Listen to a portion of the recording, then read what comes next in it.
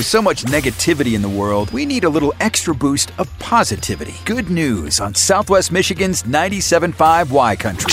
Well, just a week after celebrating her 84th birthday, Betty Sanderson graduated with a bachelor's degree from the University of Minnesota. Now, to be clear, this wasn't just a whim. Betty actually first enrolled at the University of Minnesota as a Golden Gopher in 1955. She earned her nursing license after only 1 year and then quit going to school once she was married, but she never lost her desire to finish. So Betty was back in action, enrolling in classes back in 2018. Things were different than she remembered, obviously. The campus was a lot bigger, had to deal with new technology, all of that, but Betty worked her way through it nonetheless, with every class and every obstacle going in the rear view mirror, including the pandemic, and was able to achieve her goal. So she described the feeling of walking across the stage as, quote, pure joy, pure satisfaction.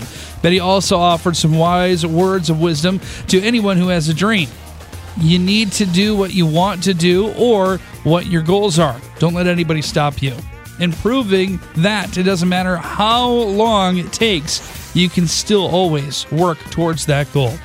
And it's another way to make good news.